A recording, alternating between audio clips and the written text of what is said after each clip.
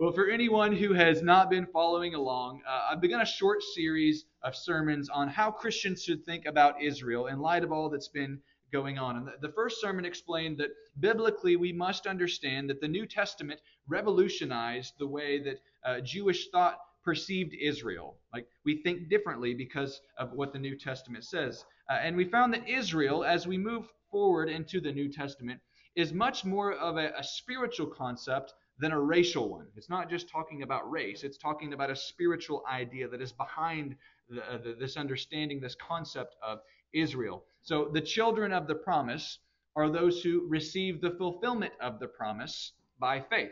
Okay? And in the last sermon, we saw that the promise, the fulfillment of Israel, strictly speaking, refers to one offspring. Remember, Paul uses that weird grammar when he says it doesn't say offsprings, it says offspring. Meaning not many. And that offspring is Christ. Okay? Jesus is the offspring that Israel has been waiting for. So that leaves us now with perhaps even more questions about how we should relate to the present Israel that does not receive the promise of Jesus. They do not receive Jesus as the fulfillment of Israel. Ethnic Israel today rejects the Messiah. So the big question is, well, how do we think about that as Christians? What do we think about this? Well, in a couple of days or earlier, many of you are going to be gathered around a table of friends and family to celebrate Thanksgiving. And everyone knows that there are two big rules at holidays that you should not break in order to keep the peace of the household. Don't discuss politics and religion. Okay, because I have yet to go to a holiday gathering where people actually keep this rule, I'm preaching in order to help try to prepare you as a congregation how you might broach this topic if it comes up, because it's likely to come up. So suppose the current war in Israel does come up at the dinner table at Thanksgiving. What would you say? In light of some of the things that we've been thinking about, what should Christians think about it? Okay? This is something I want you to wrestle with and actually think out for yourself. For those who are here for the prior sermons, I hope that you're realizing as you think about this that there's a needed care and nuance to this discussion. It's not as easy as a lot of people are acting like it is. Our culture is very wrapped up in bifurcations and dichotomies. Those are two big fancy words to basically say we like to think in split thinking. Like it's one of the two things. We have two parties, right? Pick one. You can't pick both. You are left or are you are right? Pick one. You can't be both. You are conservative or you are liberal? Pick one. You are pro-Israel or you're pro-Hamas? Pick one. Okay? There doesn't seem to be much wiggle room on an in-between or any nuance here. It's you're this or that, and you must fit into that box. So this morning, as we keep talking about Israel, I want to give you the freedom to not always pick a prefabricated side. Because the moment that you do is the moment that you will be put in a box, and if you start to break the rules or push on the walls, you'll be thrown out into the other side, and then you'll find, oh, I don't fit here either. And what we do is we get wrapped up in this way of thinking that isn't even true to ourselves. It's trying to be true to other people. And part of the freedom that we have in Christ is not conforming to the world or its systems or standards.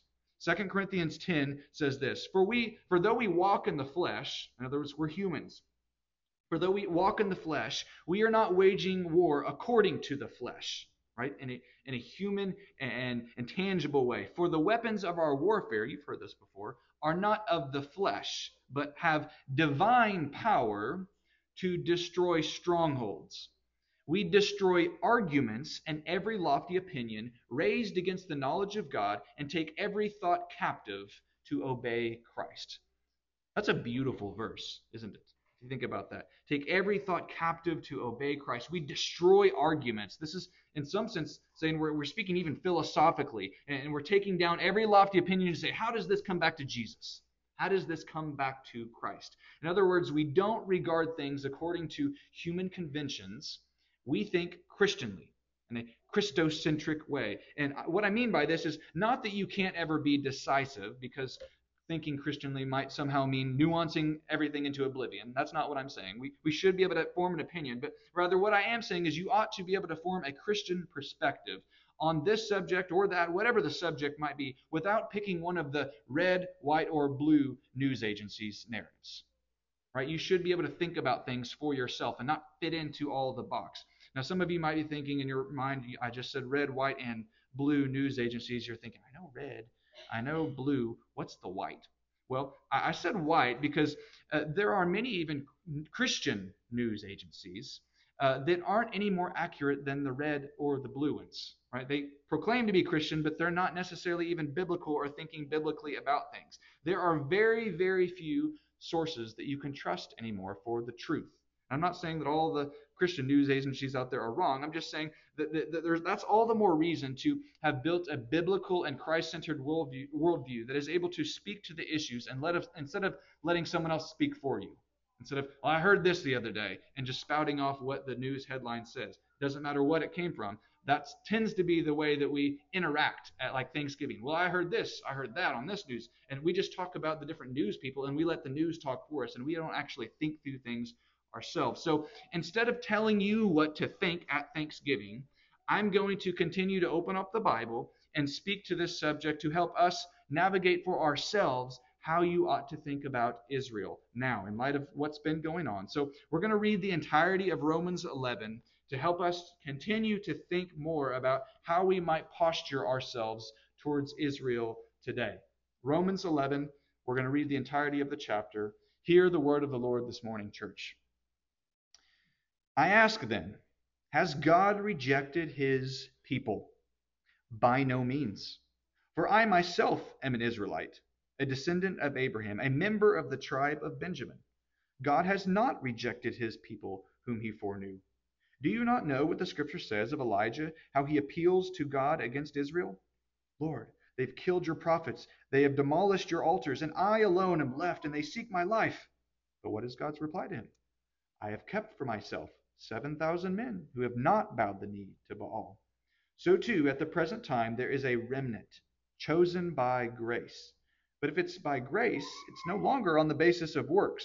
Otherwise, grace would no longer be grace. What then? Israel failed to obtain what it was seeking. The elect obtained it, but the rest were hardened. As it is written, God gave them a spirit of stupor, eyes that would not see, and ears that would not hear, down to this very day. And David says, let their table become a snare and a trap, a stumbling block and a retribution for them. Let their eyes be darkened so that they cannot see, and bend their backs forever. So I ask, did they stumble in order that they might fall? By no means. Rather, through their trespass, salvation has come to the Gentiles, so as to make Israel jealous. Now, if their trespass means riches for the world, and if their failure means riches for the Gentiles, how much more will their full inclusion mean? Now, I'm speaking to you, Gentiles. Inasmuch then as I am an apostle to the Gentiles, I magnify my ministry in order somehow to make my fellow Jews jealous and thus save some of them. For if their rejection means the reconciliation of the world, what will their acceptance mean but life from the dead? If the dough offered as firstfruits is holy, so is the whole lump. And if the root is holy, so are the branches. But if some branches were broken off, and you, although a wild olive shoot, were grafted in among the others, and now share in the nourishing root of the olive tree, do not be arrogant towards the branches.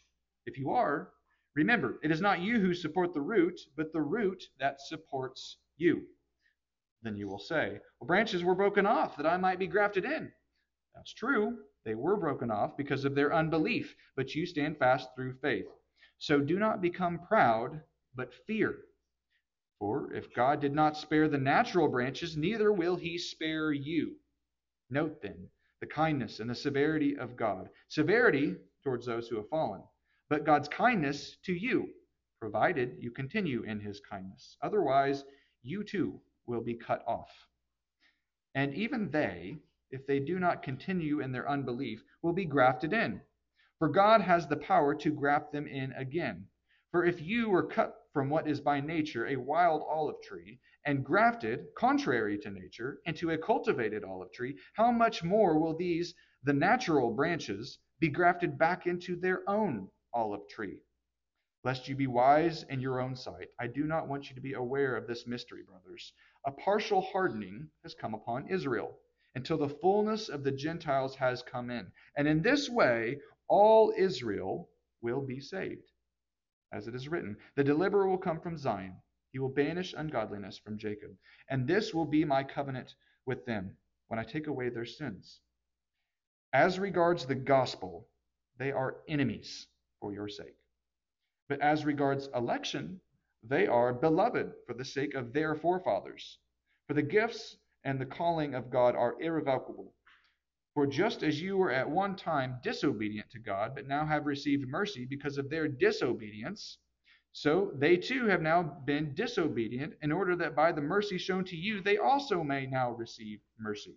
For God has consigned all to disobedience, that he might have mercy on all. Oh, the depths of the riches and wisdom and knowledge of God! How unsearchable are his judgments, and how inscrutable his ways! For who has known the mind of the Lord? Or who has been his counselor? Or who has given a gift to him that he might be repaid?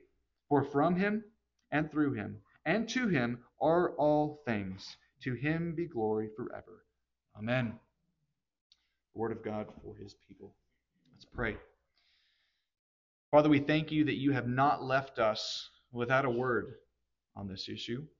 We thank you that you have spoken clearly to us through the apostolic witness. And Lord, we ask now that you would inspire us by the same Holy Spirit that inspired this to be originally written and given to the church, the Gentile church. Lord, we as mostly Gentiles, if not all Gentiles this morning, ask that you would speak to us through your word. We thank you that you have included us. And we now turn to you to continue to help us to think moving forward in our lives how we ought to think about Israel, but remembering that we must think about it through the lens of Jesus. Let us stay focused on him this morning. We ask this all in his name. Amen. So, has God rejected the Jews? It's the big question, right? What you find as you read this passage is that Paul is kind of climbing out of his own hole that he's dug. In previous chapters, he's argued strongly for a spiritual reading of Israel. And this is where we've been looking at in the past couple sermons. Remember, he says that not all that descend from Israel are Israel. He says this just two chapters before in Romans 9. So Paul, being the sharp thinker that he is, realizes he still needs to give an answer to how we think of the unbelieving Jews. Okay, what about those who say they're Israel, but they don't believe in the Messiah? Because if you don't hear his argument out well enough, you might be led to think that the Gentiles have replaced Israel. Okay, I addressed this last time. It's not so much a replacement, but you can start to think that way if you think about Israel from a spiritual perspective.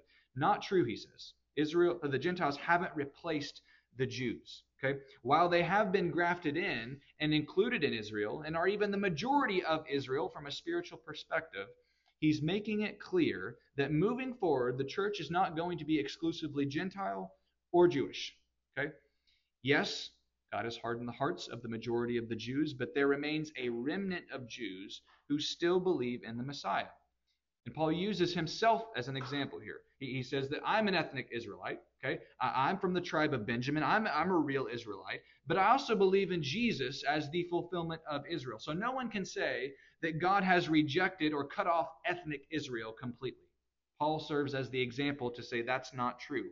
They are not the discontinued product of grace who have been replaced with Grace 2.0, Gentile edition. That's not what has happened here. God is still in the business of saving Jews too. He's saving all people, actually, at this point. But the takeaway in Romans 11 isn't that God still chooses Jews for salvation because they are somehow ethnically or racially preferred, or that God is really impressed by any observance of the law that they're doing. That's not why God still is choosing Jews to be saved, is what Paul is getting at. Instead, he argues before this, in Romans 3 and later, here that Jews and Gentiles alike are sinners in the eyes of God. You're familiar with Romans 3:23. All have sinned and fallen short of the glory of God. And the context there is he's saying, you too, Jews. It's not just the Gentiles. We're all sinners. And he says here in chapter 11, he has consigned all to disobedience that he might have mercy on all people. It says this in verse 32. Interesting the way he says that. It's kind of peculiar. And what his point is, though, is that the only people that are saved will be saved by grace alone, through faith alone, in Christ alone. And this wonderful mystery is now revealed to us in Jesus. This is the only way moving forward. So, if God is still saving some Jews, but not all the Jews are saved, then what in the world does it mean in verse 26 when Paul says, and in this way all Israel will be saved? What does this mean? Well, here again, he's expressing the culmination of his argument about the relationship between Israel and the Gentiles in God's redemptive plan. They both constitute Israel, but only by faith in Christ. That's how they're able to both be Israel. And in the context of this passage, all Israel does not necessarily refer to every individual Jew without exception. That's not what it's saying. Instead, it signifies the entirety of the faithful remnant within Israel. There's a sector within Israel. So throughout chapter 11 here, Paul has been discussing the concept of what he calls a remnant, a group of Israelites who have remained faithful to the Messiah despite the majority of dissenters who reject the Messiah. And he goes on to talk about Elijah and how this same thing kind of happened in the Old Testament. He's saying that here it is again. So in verse 5, he mentions, so too at the present time there is a remnant, which is like a small group, chosen by grace. And remember, he uses himself as an example to prove this point. So he's kind of saying, see, I'm here and I'm a Jew. So the phrase, all Israel will be saved, suggests then that in the end, the complete and faithful remnant of Israel, representing the true spiritual descendants of Abraham, will experience salvation. Okay, this is in harmony with Paul's earlier argument about the hardening of some of Israel and the inclusion of the Gentiles. The hardening is partial and it's temporary until the full number of the Gentiles comes in. Then, in God's plan, the focus turns back to the restoration and salvation of the faithful within ethnic Israel. But it isn't necessarily saying that every individual Jew alive at a certain point in history will be saved. It's speaking more towards a progressive fulfillment of the total number of Jews. Just as there's a period for the fullness of the Gentiles, right? That's kind of what we're working out now. Gentiles are progressively being saved. It wasn't that all at once the Gentiles were saved and then in the future all at once the Jews will be saved. This is a progressive unfolding of where more and more Gentiles are coming in, and then one day it will turn back and more Jews will come back in. Okay? But they're all coming into one thing. That's what I want you to get more than anything out of this sermon, is that we're all coming into one thing. That is Christ. Recall back to John 10 when Jesus describes himself as the good shepherd. And he says this in contrast to the bad shepherds of Israel. These are the people who, Paul would say, these are the people who have not believed. These are the people that have been cut off. These are the unbelieving. And Jesus says, well, I am the good shepherd, and the sheep know my voice, and they follow me, he says. But lest we think that he's talking about the Jews here, which I know many people believe that he's talking about the Jews, he also opens up the future of the Gentiles by saying in John 10:16, and I quote, I have other sheep that are not of this fold. I must bring them also, and they will listen to my voice. So we have this concept of a couple sheep. We have sheep here, and then sheep that are not of this fold. I must bring them also, and they will listen to my voice. So you kind of get this idea of they're calling and being obedient to the voice of Jesus. So there will be one flock and one shepherd. One flock and one shepherd. Not one shepherd and two flocks. Okay? That's where a lot of people actually land, is they believe that Jesus is the good shepherd of the church and Israel, these two flocks. But Jesus says, no, they are one and the same. And they're only one and the same because they are following the voice of Jesus, who is the good shepherd, who is Israel rightly understood. And it is this unity of the two that drives Paul at the end of this chapter to overflow into doxological expression. He's just worshiping at the end of this, pouring out praise to God. He sees the glory of the two people previously divided, right? This is the Old Testament. The nations were over here and God's people were over here. But now they're being unified under one shepherding of Jesus, and Paul can't keep his worship in. He's blown away by it. He's amazed by it. So Paul sees, and he wants you to see too, that there are not two flocks and one shepherd. There is one flock, one shepherd. And this is consistent with what we've been reading through all of the New Testament, isn't it? That all are one in Christ. One body, one spirit, just as you were called to the one hope that belongs to your call. One Lord, one faith, one baptism, one God, one Father of all, who is over all and through all and in all. Ephesians 4 says. Oneness is what Jesus desires. Oneness is the teaching of Christianity, and it's oneness in Christ. But here's where the rub is. We have to learn how to hold up these two biblical statements that we've kind of been looking at. On the one hand, we have to say, because the Bible does, all Israel will be saved, Romans 11:26. But also, but not all that descend from Israel belong to Israel, Romans 9:6. These two verses have to be able to come together, and they can only be understood as the harmonization of Jew and Gentile under one heading of Israel in Christ Jesus. That's the only way that this makes sense biblically in the New Testament. Now, you know how if you're looking at something at a glance, maybe I find this this happens more in the morning to me, kind of when I'm rolling out of bed, before I put my glasses on, you look at something out of focus at a glance, and there appears to be kind of two images in front of you. They're kind of floating around, but then after your eyes focus for some time and you view it longer and you realize it's one. Okay, there was two out here, and it's kind of like where your eyeballs are kind of syncing up and realizing that there's one vision. Okay, and that's something of what has happened to us in Christ, where one eye is hyper-focused and only sees Jews, and then the other eye is hyper-focused and only seeing Gentiles in an out-of-focus and kind of blurry way. We learn to put on our gospel glasses to where we start to see everything come through the redemptive lens of Christ, where Jesus syncs these two things up to where we're not seeing with one eye over here and one eye over here. We're seeing like you do with both of your two eyes. You have a left eye and a right eye, but they're all seeing what? One vision. There's one vision, not a left eye opinion and a right eye opinion that each are kind of doing their own thing. It's all one with your one vision. So we need to stop our one-eyed, out-of-focus vision and see that God is working out one plan of redemption in Christ Jesus that does include both Jews and Gentiles, but only through that lens of the gospel. That's the way that we need to look at all this. So the question no longer remains, are you a Jewish or a Gentile Christian? It's just, are you a Christian or not? But we are asking the wrong questions if we're still hyper-focused on the Jew-Gentile thing. And let me tell you what this does. This employs a Pauline tactic that I alluded to in the beginning. There's a pressure to think dichotomously about everything, okay? Where there's this pressure to still ask Jew or Gentile when we start looking through Christianity. But that really doesn't get to the bottom of the issue, does it?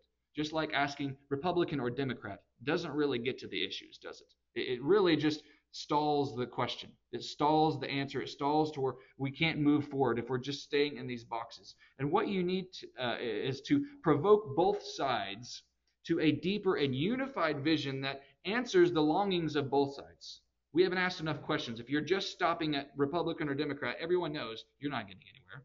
Right? So what we need to do is ask genuine, meaningful questions that actually make you both dig deeper to where you can find unity. And this is what Paul does in saying that through the Gentiles being grafted in, all Israel will be saved. His tactic calls both Jews and Gentiles to think deeper in Christ Jesus and find ultimate unity in Him. He is the fulfillment of Israel that starts to make sense of both sides, even from their own perspectives. They still can say at the end of the day, oh, yes, Jesus is the fulfillment. He is the plan. This is where we're going for salvation. And many Jews, though, they'll reject this. Okay, that's just what the New Testament says. Experientially, that's what we've seen. Many Jews will reject this, but that does not prove the unfaithfulness of God towards Israel. Okay? It proves that they have cut themselves off from the tree in their unbelief. Okay? But Paul also speaks of this as a temporary hardening of the Jews. It appears from Romans 11 that there will continue to be a remnant of ethnic Israel that are saved, but despite of their ethnic background. Okay, they're saved, but they're not saved because they're Jews. Does that make sense? Okay, and Paul's evangelistic tactic is to provoke jealousy to bring this about. This is where I kind of want to shift to this morning, and the main focus is Paul uses jealousy to save these Gentiles.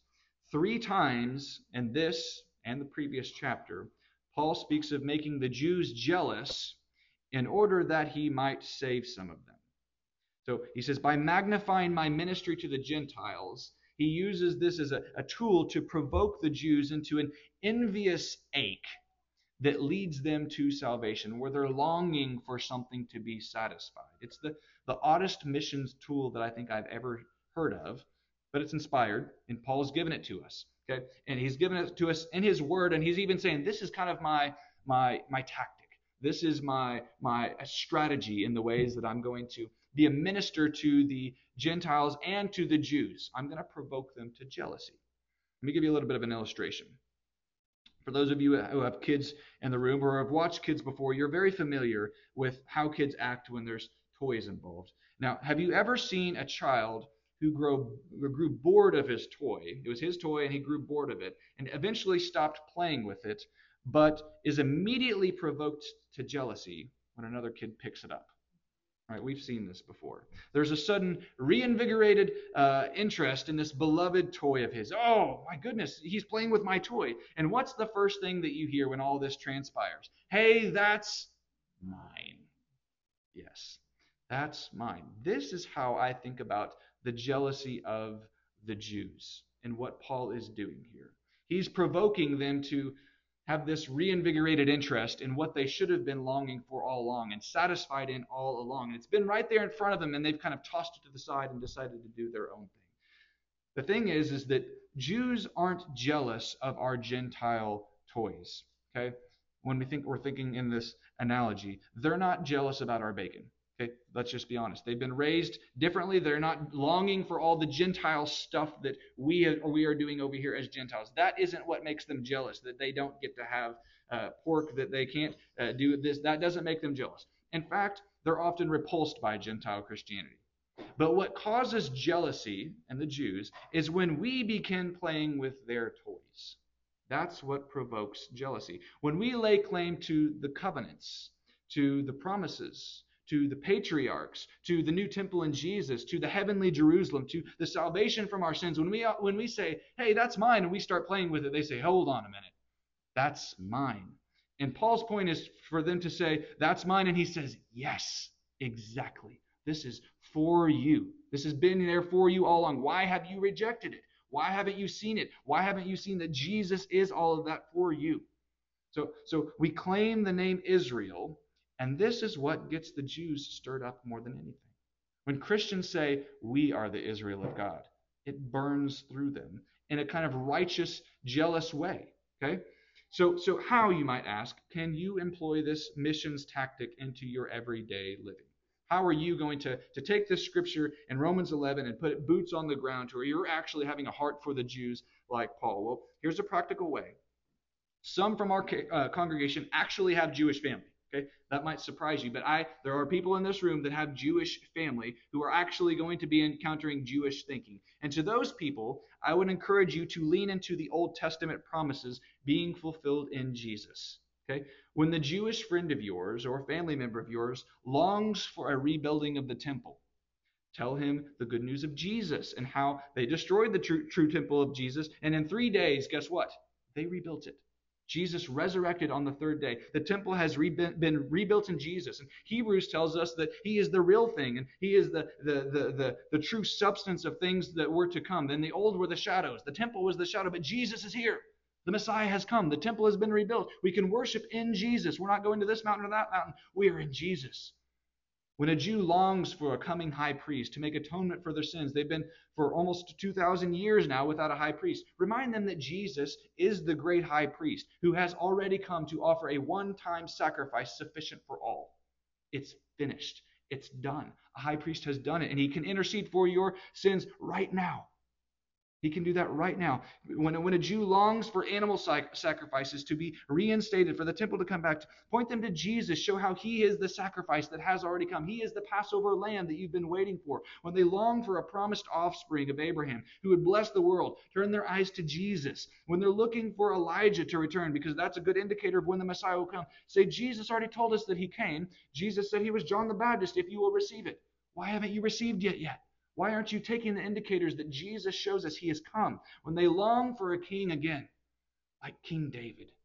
What a wonderful king he was, the Jews will say. And he was a great king, but he was only a shadow of the better king to come, who was Jesus Christ himself, the king who reigns in pure justice. Never tripped up once. When they long for a holy land, point them to Jesus, who has inherited all the nations, not just Israel. Okay? All of it. All authority in heaven and on earth is given to Jesus. When they long for the good old days of the Old Testament, tell them that it is all now realized in Jesus. All the promises of God are Yes and amen. Only in Jesus. He is the fulfillment of all the law and the prophets. He is everything that they long for. He is the fulfillment of it all. So that's how you would handle a Jew. If you're interacting with them, show them that Jesus is that thing that makes them ache, that can satisfy that need. Now, much more likely, though, is that many of you have Christians in your family that aren't Jews, but think very much like them. Okay, this is what we commonly run into is Christians who start to think and adopt Jewish thinking. And like the Jews, they also have a constant ache that one day God will powerfully work among them and fulfill what they believe to be promised but yet unfulfilled. They too await a physical rebuilding of the temple. They await a mass revival of Judaism as a religion with bloody sacrifices and all. Many Christians even financially support this endeavor of this rebuilding of the temple. They're paying money to help the Jews rebuild to somehow usher in the return of Christ. There are Christians who do this. Now, I don't believe that's a sin, and I'm not necessarily preaching against those who do that, but here is where I want to ask if they are doing and if that tactic is doing what Paul was doing in his ministry to the Jews. How does supporting a contrary religion provoke unbelieving Jews to jealousy in any way? Okay, my contention is that in the 21st century, for the most part, many Christians haven't taken ownership of the Old Testament promises fulfilled in Jesus as they should have. They've almost given the whole Bible to the Jews again and say, yes, you're right, none of that's fulfilled yet. And this is especially so since 1948 when the state of Israel became a nation.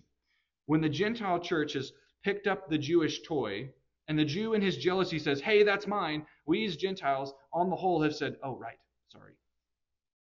In many ways, we don't even claim any of the old things. We have this kind of separate religion where we're Christianity and Judaism's over here. And it's almost like God's going to work out their stuff over here and he's going to work out our stuff over here. We don't see them as one vision working together in Jesus. So let me ask you, church, how is it that ethnic Israel is going to be provoked to jealousy and eventually believe if the Christians already act as if there isn't anything for unbelieving Israel to do? Okay, what are they going to be jealous of? And in many ways, the church supports their unbelieving Jewish endeavors. We don't call them to repent as we should, and don't believe that we should be calling them to Christ as we should. We are funding their religion that fundamentally rejects the Messiah. And there are Christian news agencies that are taking Christians' money to say, hey, we'll help this. We'll help rebuild Judaism. And all the while, the Jews are like, thanks. Why are you doing that? But there are Christians that still do this. And in many ways, we don't claim the name of Israel, of God. We let them have it, and they blaspheme the name of Jesus while we do this.